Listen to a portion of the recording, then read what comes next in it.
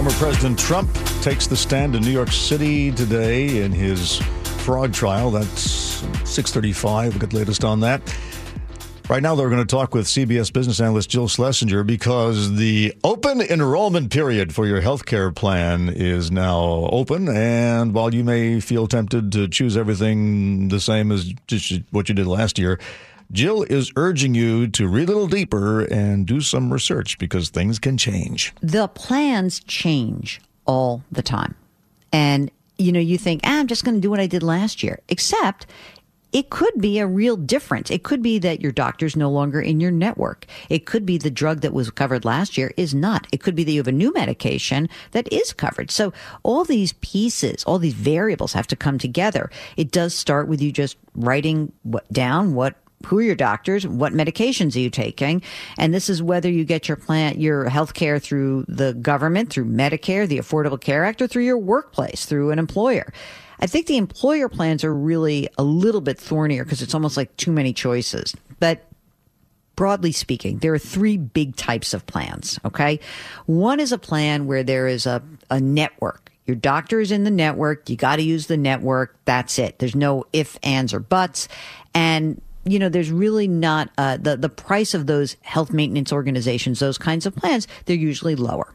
The next kind of plan is usually a slightly more expansive network, but also the ability to go outside of the network. It'll cost you some money, but you have that ability. The third kind of plan is something that has really started to take off a lot in popularity, and it's called a high deductible health plan. A high deductible health plan is what it sounds like. It has a high deductible in exchange for a lower premium. And so a lot of people kind of dig this. They're like, this is sort of cool because, I have a lower premium, but, remember, the price for that is that you've got to save some money to pay for your higher deductible. And the government makes that kind of an interesting, adds an interesting twist to it. They have a vehicle that allows you to save pre-tax in something called a health savings account. A health savings account is kind of the cool thing. It's like triple tax advantaged. The money that goes in has not been taxed. So it's pre-tax money. As it stays in that account, there's no tax due.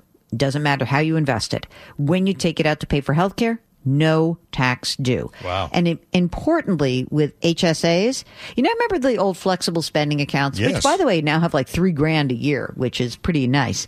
But that was it's a use it or lose it function, meaning you can put $3,000 a year away, but you better actually use it in the next year. Or they just take the excess money away from you, which is crazy. And you may be able to use like a 600 of it the following year, but it's time bound. A health savings account is not, and it is yours. And this is pretty important because if you are saving money for the future and you can say, I'm saving this with triple tax advantage and I can live with that for my whole life and I can save for things that are unreimbursed from Medicare and use that health savings account, huge advantage. We're hearing from CBS's Jill Schlesinger, and I find this frustrating. Maybe you do too, because you're being asked basically to try and forecast how sick you're going to be and which specialists you're going to need. But Jill says you do get a little help. It is some guesswork, let's be clear. And that's why so many people will default to whatever they did the prior year. In a funny way, okay, I would say that the Affordable Care Act is a great model. I mean, there's 15 million people who are using the Affordable Care Act. It is like the unsung hero of the healthcare universe because actually there's only 4 plans. That's it. And like, okay, I look at these 4 plans. There's different cost sharing that we have. And then if you don't make enough money, you get some help. You get a tax credit potentially and a way to minimize out-of-pocket expenses. And it kind of prompts you for that help just in the enrollment period at healthcare.gov. So in some ways, I just think it's become overly complicated. Our healthcare system is a rough one. I know that people in Canada, people in Europe say you Americans are nuts, and yes, they do. But what are we going to do? It is our system, and it stinks, but it is. By the way, Medicare, which also has open enrollment right now for the 65 million or so recipients, it's kind of also a pain in the neck because it is a little bit easier because they have tools on the website to say, like, is my drug covered or not?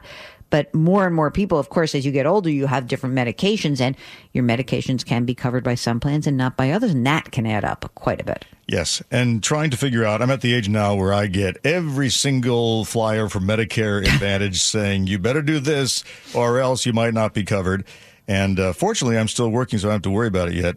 But once I retire, I don't know. I'm going to have to get the kids to do it for me because it seems... So my brother-in-law called me because he is working still. He has his own little company, and he was saying, I need some help with Medicare. And so I said, let me give you the number of someone who can help you. I said I do that for my mother, not my brother-in-law. All right. Well, it's not the best system, but it's the system we've got. So don't blow it off. Make sure that you take advantage of open enrollment. Happening now at a website near you. Okay, thank you. CBS's Jill Schlesinger. Thank you, Jill. Yeah. Seattle's Morning News. This is Dave Ross with Colleen O'Brien and Chris Sullivan. Let's talk naps. Do they protect your brain or do they leave you groggy and surly? Let's page the doctor. Paging Dr. Cohen. Dr. Gordon Cohen, MD. Is there actual research going on into the perfect way to nap? And not surprisingly, there's a lot of information related to napping, and there is actual research going on. There's actually an interesting article published in Scientific American that actually reviews the topic. And, as you might expect, there's not clear-cut evidence that napping is good for you, but there's no evidence that, in fact, it's bad for you. What is recognized from research is there may actually be a sweet spot in terms of the amount of napping that you do. So, for example, there's a point in time where napping is good and may, in fact, enhance your cognitive abilities and whatnot and your performance and other activities. On the other hand, beyond some given point, and that point may vary from individual to individual, napping may actually reduce your performance. It may make you groggy and whatnot. And I think we've probably all experienced that. Right. I mean, I take a nap almost every day. And yeah, there are times you wake up energized, but there are times where you don't even remember what day it is anymore.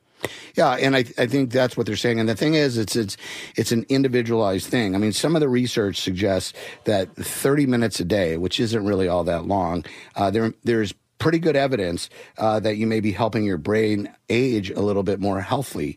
So there's actually evidence to suggest that napping may slow the development of dementia and it may improve cognitive performance. In fact, there was an interesting study that was published about a decade ago that they referred to where they took people who napped and they took people who didn't nap and they gave them a series of math problems. And these math problems had a shortcut. And then they had people nap beforehand and another group who didn't nap.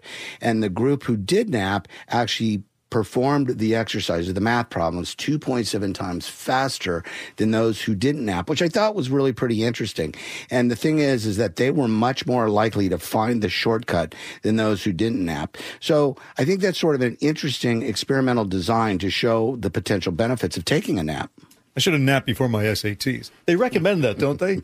I definitely should have napped before my SATs. All right. So are there times of day where when it's best to take a nap?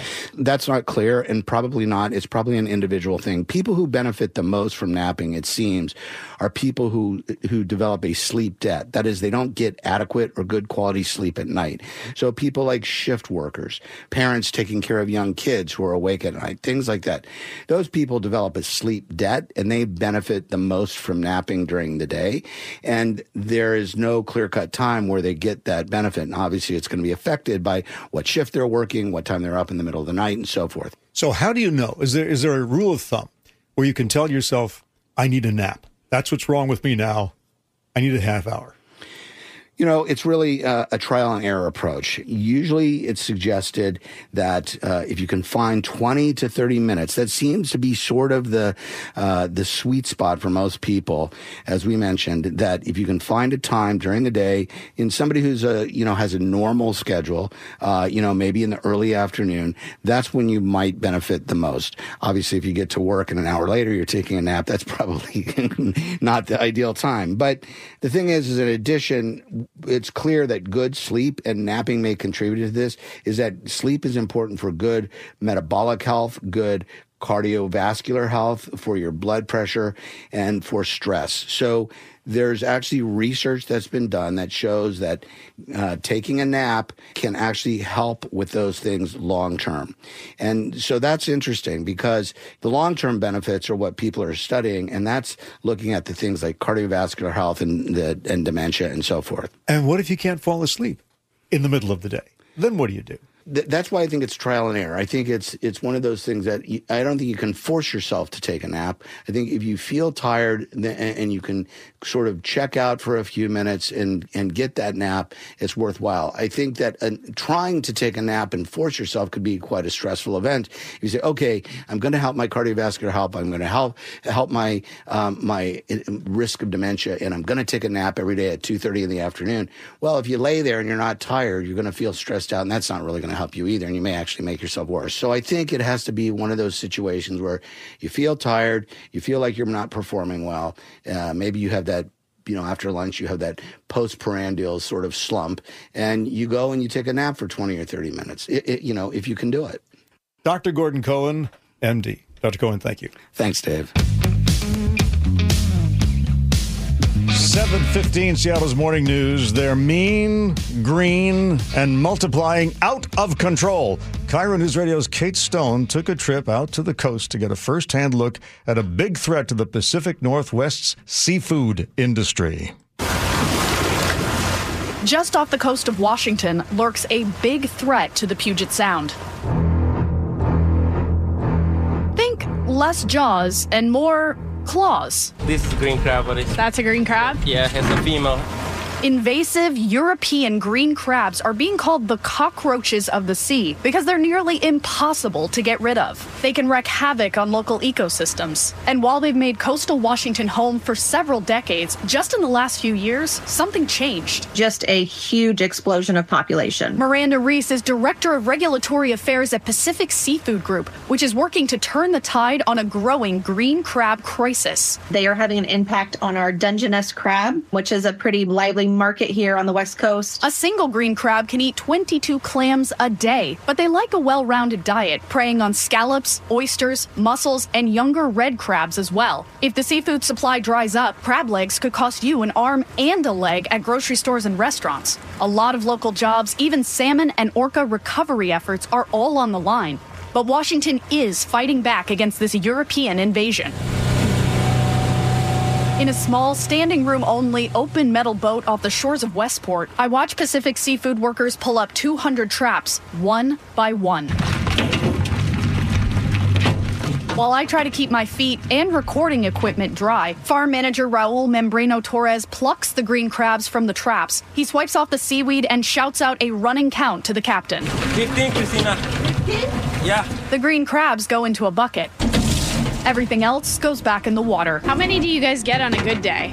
About 1,000. 1,000 green crabs a day? Yeah, sometimes more. Once those green crabs are back on shore, into a giant freezer they go. Some of the crabs go to state fish and wildlife officers to allow for research to be done on those received bodies. The rest end up in the disposal. No use for it right now. We haven't figured that out. For Raul and his team, green crabbing season is all year round. During the winter, we do it about 5 times a week. But they can't do it alone. We also have seen an expansion of the territory that those green crab are found. After a discovery at the Lummi Sea Pond near Bellingham in 2019, teams captured 41 green crabs there that year. But 2 years later, that number was at 86,000. The tribe declared a disaster in the Salish Sea. The crisis came so quickly and severely that Governor Inslee issued an emergency proclamation last year, a rare move for an invasive species. Now enlisted in this fight, the manpower of local farmers and seafood companies, plus millions in funding and resources from the state. The National Oceanic and Atmospheric Administration calls green crab one of the most damaging marine invasive species around. It's hard to really know how many crab are out there. So if you see it, say it by snapping a photo and sending it to the Washington Department of Fish and Wildlife as soon as possible. These crabs are not always easy to spot. In fact, sometimes they're not even green. The Dungeness looks like this. Oh. They look the same to me. Their shell will be a giveaway. They'll have 5 spines behind each of their eyes, and they'll only be around 4 inches wide at most, smaller than a Dungeness. Overall, they just look very alien-esque. State officials say don't kill them because they're easily mistaken for native crabs. Don't try to transport them yourself, and no matter what, don't throw them back in the water. The most ideal thing to do is to locate a Fish and Wildlife officer, which they're typically around recreational beaches and things like that, because they know how to properly handle them, but we absolutely do not want them thrown back into the estuary. As I sailed the Sound, I had one question clawing at me. Can I eat the green crabs? They don't taste good. There's been some toying around with making things like some beers and bourbons. A green crab old-fashioned, anyone? That's using just a very minute amount of green crab in those. I mean, nobody would drink bourbon if it tasted like green crab. Some people seem to like them. There's recipes on the State of Oregon's website for green crab risotto, ceviche, and fried rice. There's even an entire cookbook dedicated just to making the green crab a culinary delight. Tastes like chicken. You may have to be the judge, because even those with a free green crab feast at their fingertips haven't done a taste test. Some people eat them, but I haven't seen anybody doing it. Have you tried them? No, I don't. Nate, do you know anybody eating this kind of crab? No. So nobody's actually tried them. No, nobody. Interesting. Kate Stone, Cairo News Radio. So, you going to try some? You know, I wanted to bring some back for the station, and some people offered to cook it up, but I was going on vacation the next day, and I was like, do you want to try 3-day-old green crab? But how can it be that repellent? I mean, it's got to have mussels in it like other crabs I can do, tell you, Dave, it did not smell good. Well, nothing smells good. Right. But, when you're just yanking it out of the sea. Right. But They are also very small. You would have to do a lot of work to get some meat out of these crabs. Well, I just ordered a lobster lately, and you got to do a lot of work to get meat out of those suckers too. So I mean, imagine it's smaller than the palm of your hand. Yeah, well, how many of those it would take? Well, like a shrimp. I mean, a shrimp is tiny, right? What was so shocking, though? Yeah, or what are those? What down in the south? The blue crab. Yeah, blue crab. The ones through Maryland, of course. What the soft was really shocking, though, to hear is from the Lummi Nation, where they caught, what was it, like 16 green crabs? 41 in 2019. So they found one in one of their shallow kind of estuary areas there, and they found 41 in the entire year of 2019. By the end of 2021, they were capturing 86,000. 86,000. I mean, it's like they're the rabbits of the sea. The shallow, warm water was a perfect breeding ground for these crabs, and they can carry, I believe the females can carry over 200 eggs per cycle. Goodness. How did they get here? Yeah, that's a great question. They can hitch a ride on barges and, anything coming from overseas. They come from Europe. They're called the European invasive green crab. And so they've been here actually since the 90s. They were first discovered in coastal Washington in the 90s, but they have not exploded in population up until the last few years. So why now? It's a great question, and there's still a lot that we don't know about this. And that's why I mentioned when the crisis hit, I mean, it's very rare to issue an emergency order for an invasive species, but Governor Inslee did so because, again, it went from, dozens to tens of thousands in just a few years. And it's tough to say. The best guess that we have is that they entered areas like near Bellingham, where the Lummi Nation is, where it was the warm, shallow, they found perfect the sweet breeding. spot. They found the sweet spot. Darn. They found a lot of food. And my heart goes out to the people at Pacific Seafood, because the day that we went out on the boat, it was nice. It was sunny. I was like, well, this is actually quite pleasant.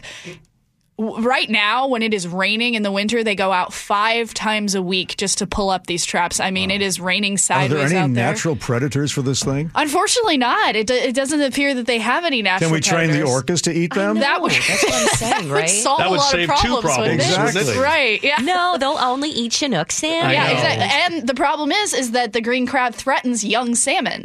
So the salmon are in danger, therefore the orca are in danger. So I'm assuming the way we can help is if you see something, say something. doing, like you Yes. said in your report. It's Absolutely. It's not like we can go out there and start, chucking green crabs ourselves. So they say, again, it's very hard to tell. I couldn't tell the difference between a Dungeness and a green crab, especially when they all have seaweed on them and stuff. So they say, don't kill them. Don't try to take them on a road trip. Don't take them over to an office and say, here, because then they might end up in another area and we might have another problem. But they say, take a picture, alert a wildlife officer, don't put them in the trash, and definitely don't put them back in the water because they can breed like rabbits. Yeah. Kyra's Kate Stone. Thank you for continuing to fight for the ship canal. I do it for you, Colleen. Thank you. Every morning I got to drive over that thing.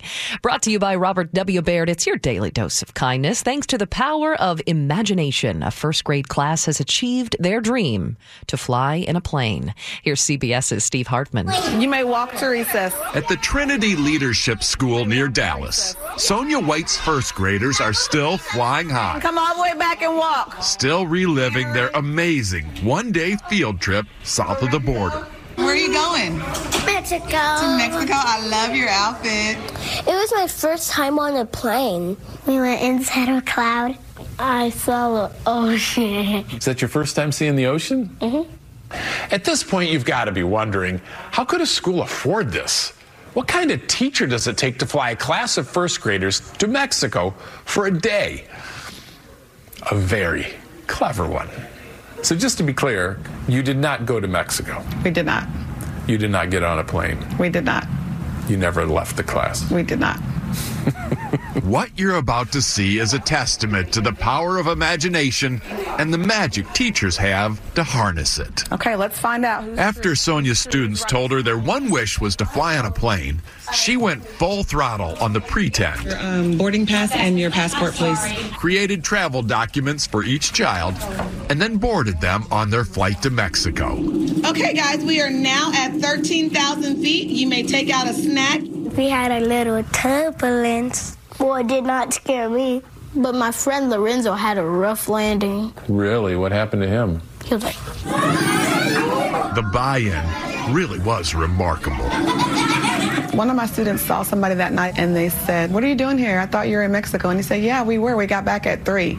And that's when I was like, they really think we went to Mexico. I'm writing you from Mexico. Teachers everywhere could use more resources. But the best always seem to figure out a way to take kids places. Often without so much as a bus ride. Did this fuel your desire for more travel? Yes. Do you know North Korea? Yeah, sure. Probably I do not want to go there next. I guess even pretend flights come with travel warnings. Yes. Steve Hartman, on the road, near Dallas. That was great. And now from the G and Ursula Show, calling from a remote location, here is G. Scott. So, what happened yesterday? Ran up against a Super Bowl contending team, ran up against the Baltimore Ravens, who I believe are the best team in football. They're good on offense. They're good on defense. They're good on special teams. Even their hot dogs taste good in the concession stand. Everything about the Baltimore Ravens are good. It is the second worst loss in Pete Carroll's career. Goes back to when they got beat up by the Rams all the way back in 2017. Hey, here's the good news. The good news is that game is over with. And here's more good news. They get to come home and play their next game here in front of its fans. Look, everything that could go wrong did go wrong. The Seahawks just were not good. Geno Smith, he needs to play better. The run game, as far as rushing the football, the running back, they only had 28 yards rushing. Oh. That's not good. Oh, by the way, the Ravens, they had 300 yards rushing. Oh. Everything was, and then as far as the defense decided they didn't want to tackle, and it was bad. But I don't want to sit here and continue to talk about how bad things were. I want to talk about how much better things can be. I want to remind everyone that the Detroit Lions, who are a really good football team, yeah, they went to the Baltimore Ravens a couple weeks ago, and they got beat 38-6. It wasn't good for them either. So this Ravens team is really good, and that does not mean that this Seahawks team isn't good. Sometimes it's just not your day.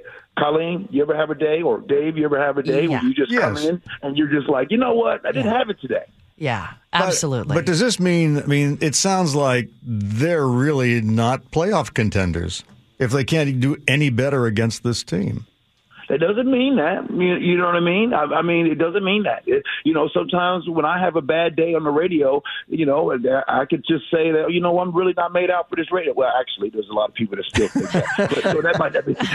What about, I want to ask about the Seahawks' newest additions, because we did have high hopes that the additions would help elevate this team and beat the Ravens despite the loss. Did they live up to, what the Seahawks wanted from them? I don't think it was really about them personally. You know what I mean? It's a team sport. Frank Clark is new and Leonard Williams is new, so I don't think that they really had that much of an opportunity to make an impact in that way. Again, it was just all together, and it also felt like. Can I ask you this? After the half, when we knew it was a bad day, why not just put in the second string and tell them, look, if you guys can win this game, you get a starting spot? No, you can't do that. No, you gotta still buy in. Yeah, that would be almost as if you're basically saying, "Oh, things aren't going right. We're not going to battle, and we're going to kind of quit a little bit." You don't want to do that either, And I know that right now, everyone is asking for Drew Lock, the backup quarterback. Everybody is a little upset with Geno Smith because, Geno Smith, the last 4 games, I'll be honest with you, he hasn't really played his best. Yeah. He's kind of done enough for them to win, but he hasn't played his best. No, it's not time for Drew Lock either. This is the quarterback. This is the quarterback that will make $27 million this year. That's the paycheck he's getting. You have to buy in. You have to buy into him being the quarterback the rest of the season. He is the quarterback for the Seahawks, and hopefully coming home this week against the Commanders, he will play better. G. Scott, 9 o'clock with Ursula. Thank you, G. See you guys.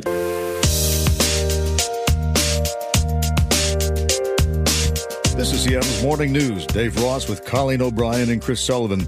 And joining us is Casey McNerthney from the King County Prosecutor's Office.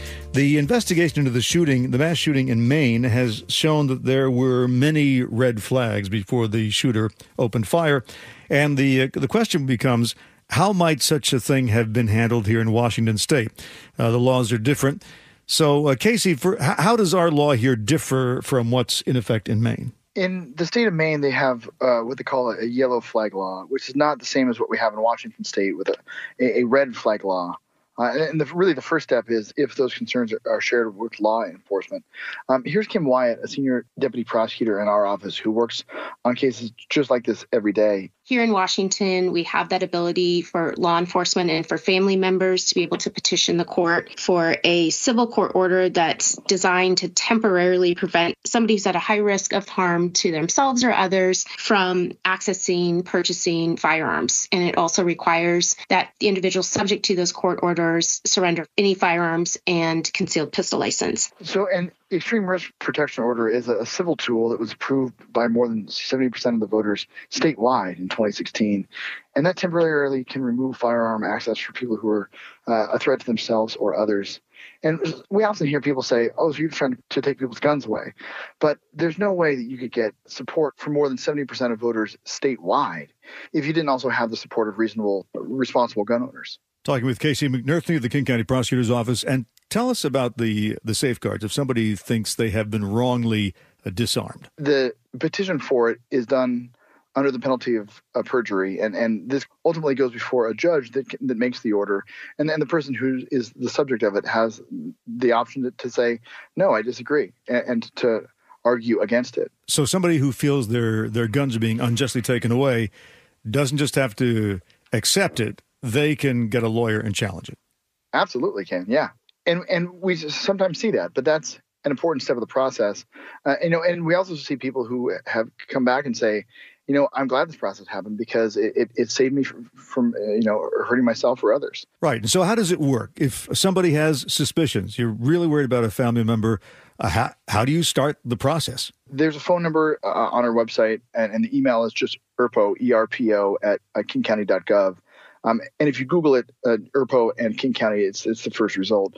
But V Fawn is the person on the other end of the phone. And here's V walking through the process. So if they were to contact our unit through their inbox, for example, through irpo@kingcounty.gov, they would reach me most likely. I am the point person for the inbox, and I will connect with them, preferably through phone call, and try to assess the situation, help them, guide them through the potential options. I think it's a really useful tool. I think that we need to explore every option that's available to them and really figure out what's best in their situation to help de-escalate the crisis situation. And so what resources may be available if somebody is a threat? Here's V walking through the options. If it's a concern primarily about this person's access to firearms or potential future purchase of firearms, and they could be a threat to themselves or to other people, then they would have to fill out a set of 5 forms and then also get a temporary order signed, typically within 24 to 48 hours. And then from then on, we would work on the service part to get the firearms safely surrendered to law enforcement at the point of service. They can also pursue a civil protection order within King County as well, with an add-on of an order to surrender weapons.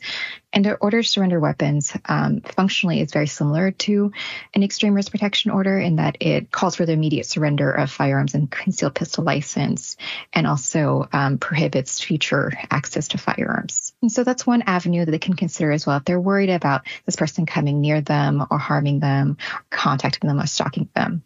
Okay, the other thing that we wanted to get a follow-up on was this drug bust in Burien, which involved 41 pounds of fentanyl powder and 95 pounds of meth. What's the latest on that? And had a street value of more than $2.6 million. Burien police did some really solid work here. And they wrote that the defendant, who was charged with 3 different felonies and also 2 aggravating factors that could lead to additional prison time if convicted, that he was here from Sinaloa, Mexico, and came to Washington with the sole purpose of trafficking drugs. And he said it was at the direction of his boss in Mexico.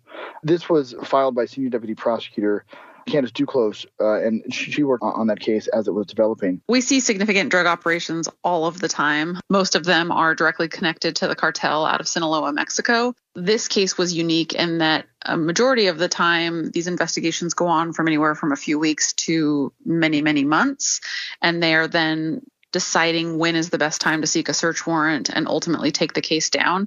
This particular case kind of spun up much quicker in that detectives were conducting surveillance, happened to get lucky and see our target receiving a large quantity of drugs from another person. And so rather than having that time and ability to plan, it had to be taken down right away. There's a wide variety of how these cases play out, but we do see them quite frequently. And the numbers overall through September are 267 drug dealing cases. And those are the ones that are only filed on business days. And, I'm sure that those numbers will go up when we see the ones, through last week. And this kind of case shows exactly what law enforcement is mostly working on, are those large amounts of fentanyl. It's really not that myth that we're going after, people with a single bag of weed. It really is. We're really talking about the higher level cases like this one, and particularly meth and fentanyl.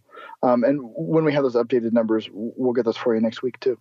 And these people who were accused in this case, they were purposely sent up here from Mexico by the cartel?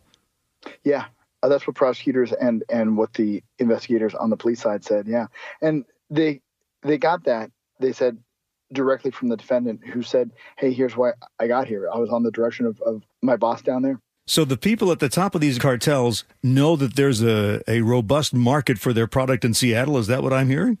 Yeah. And the good and bad news is Seattle's not unique. There's a robust market really in the cities big and small. And does the prosecution of this person send a message to the head of the cartel, oh, it's not safe to send people to Seattle, or is it just next man up? I'm not sure about the message, but I am sure the police will keep going on efforts just like this one. Casey McNerthney from the King County Prosecutor's Office. Thank you, Casey. You bet. Thanks, Dave. Thanks for listening to Seattle's Morning News, the podcast. I'm Dave Ross. And I'm Colleen O'Brien. You can find our podcast weekday mornings right at 9:30. And if you subscribe, you will never miss the Daily Dose of Kindness.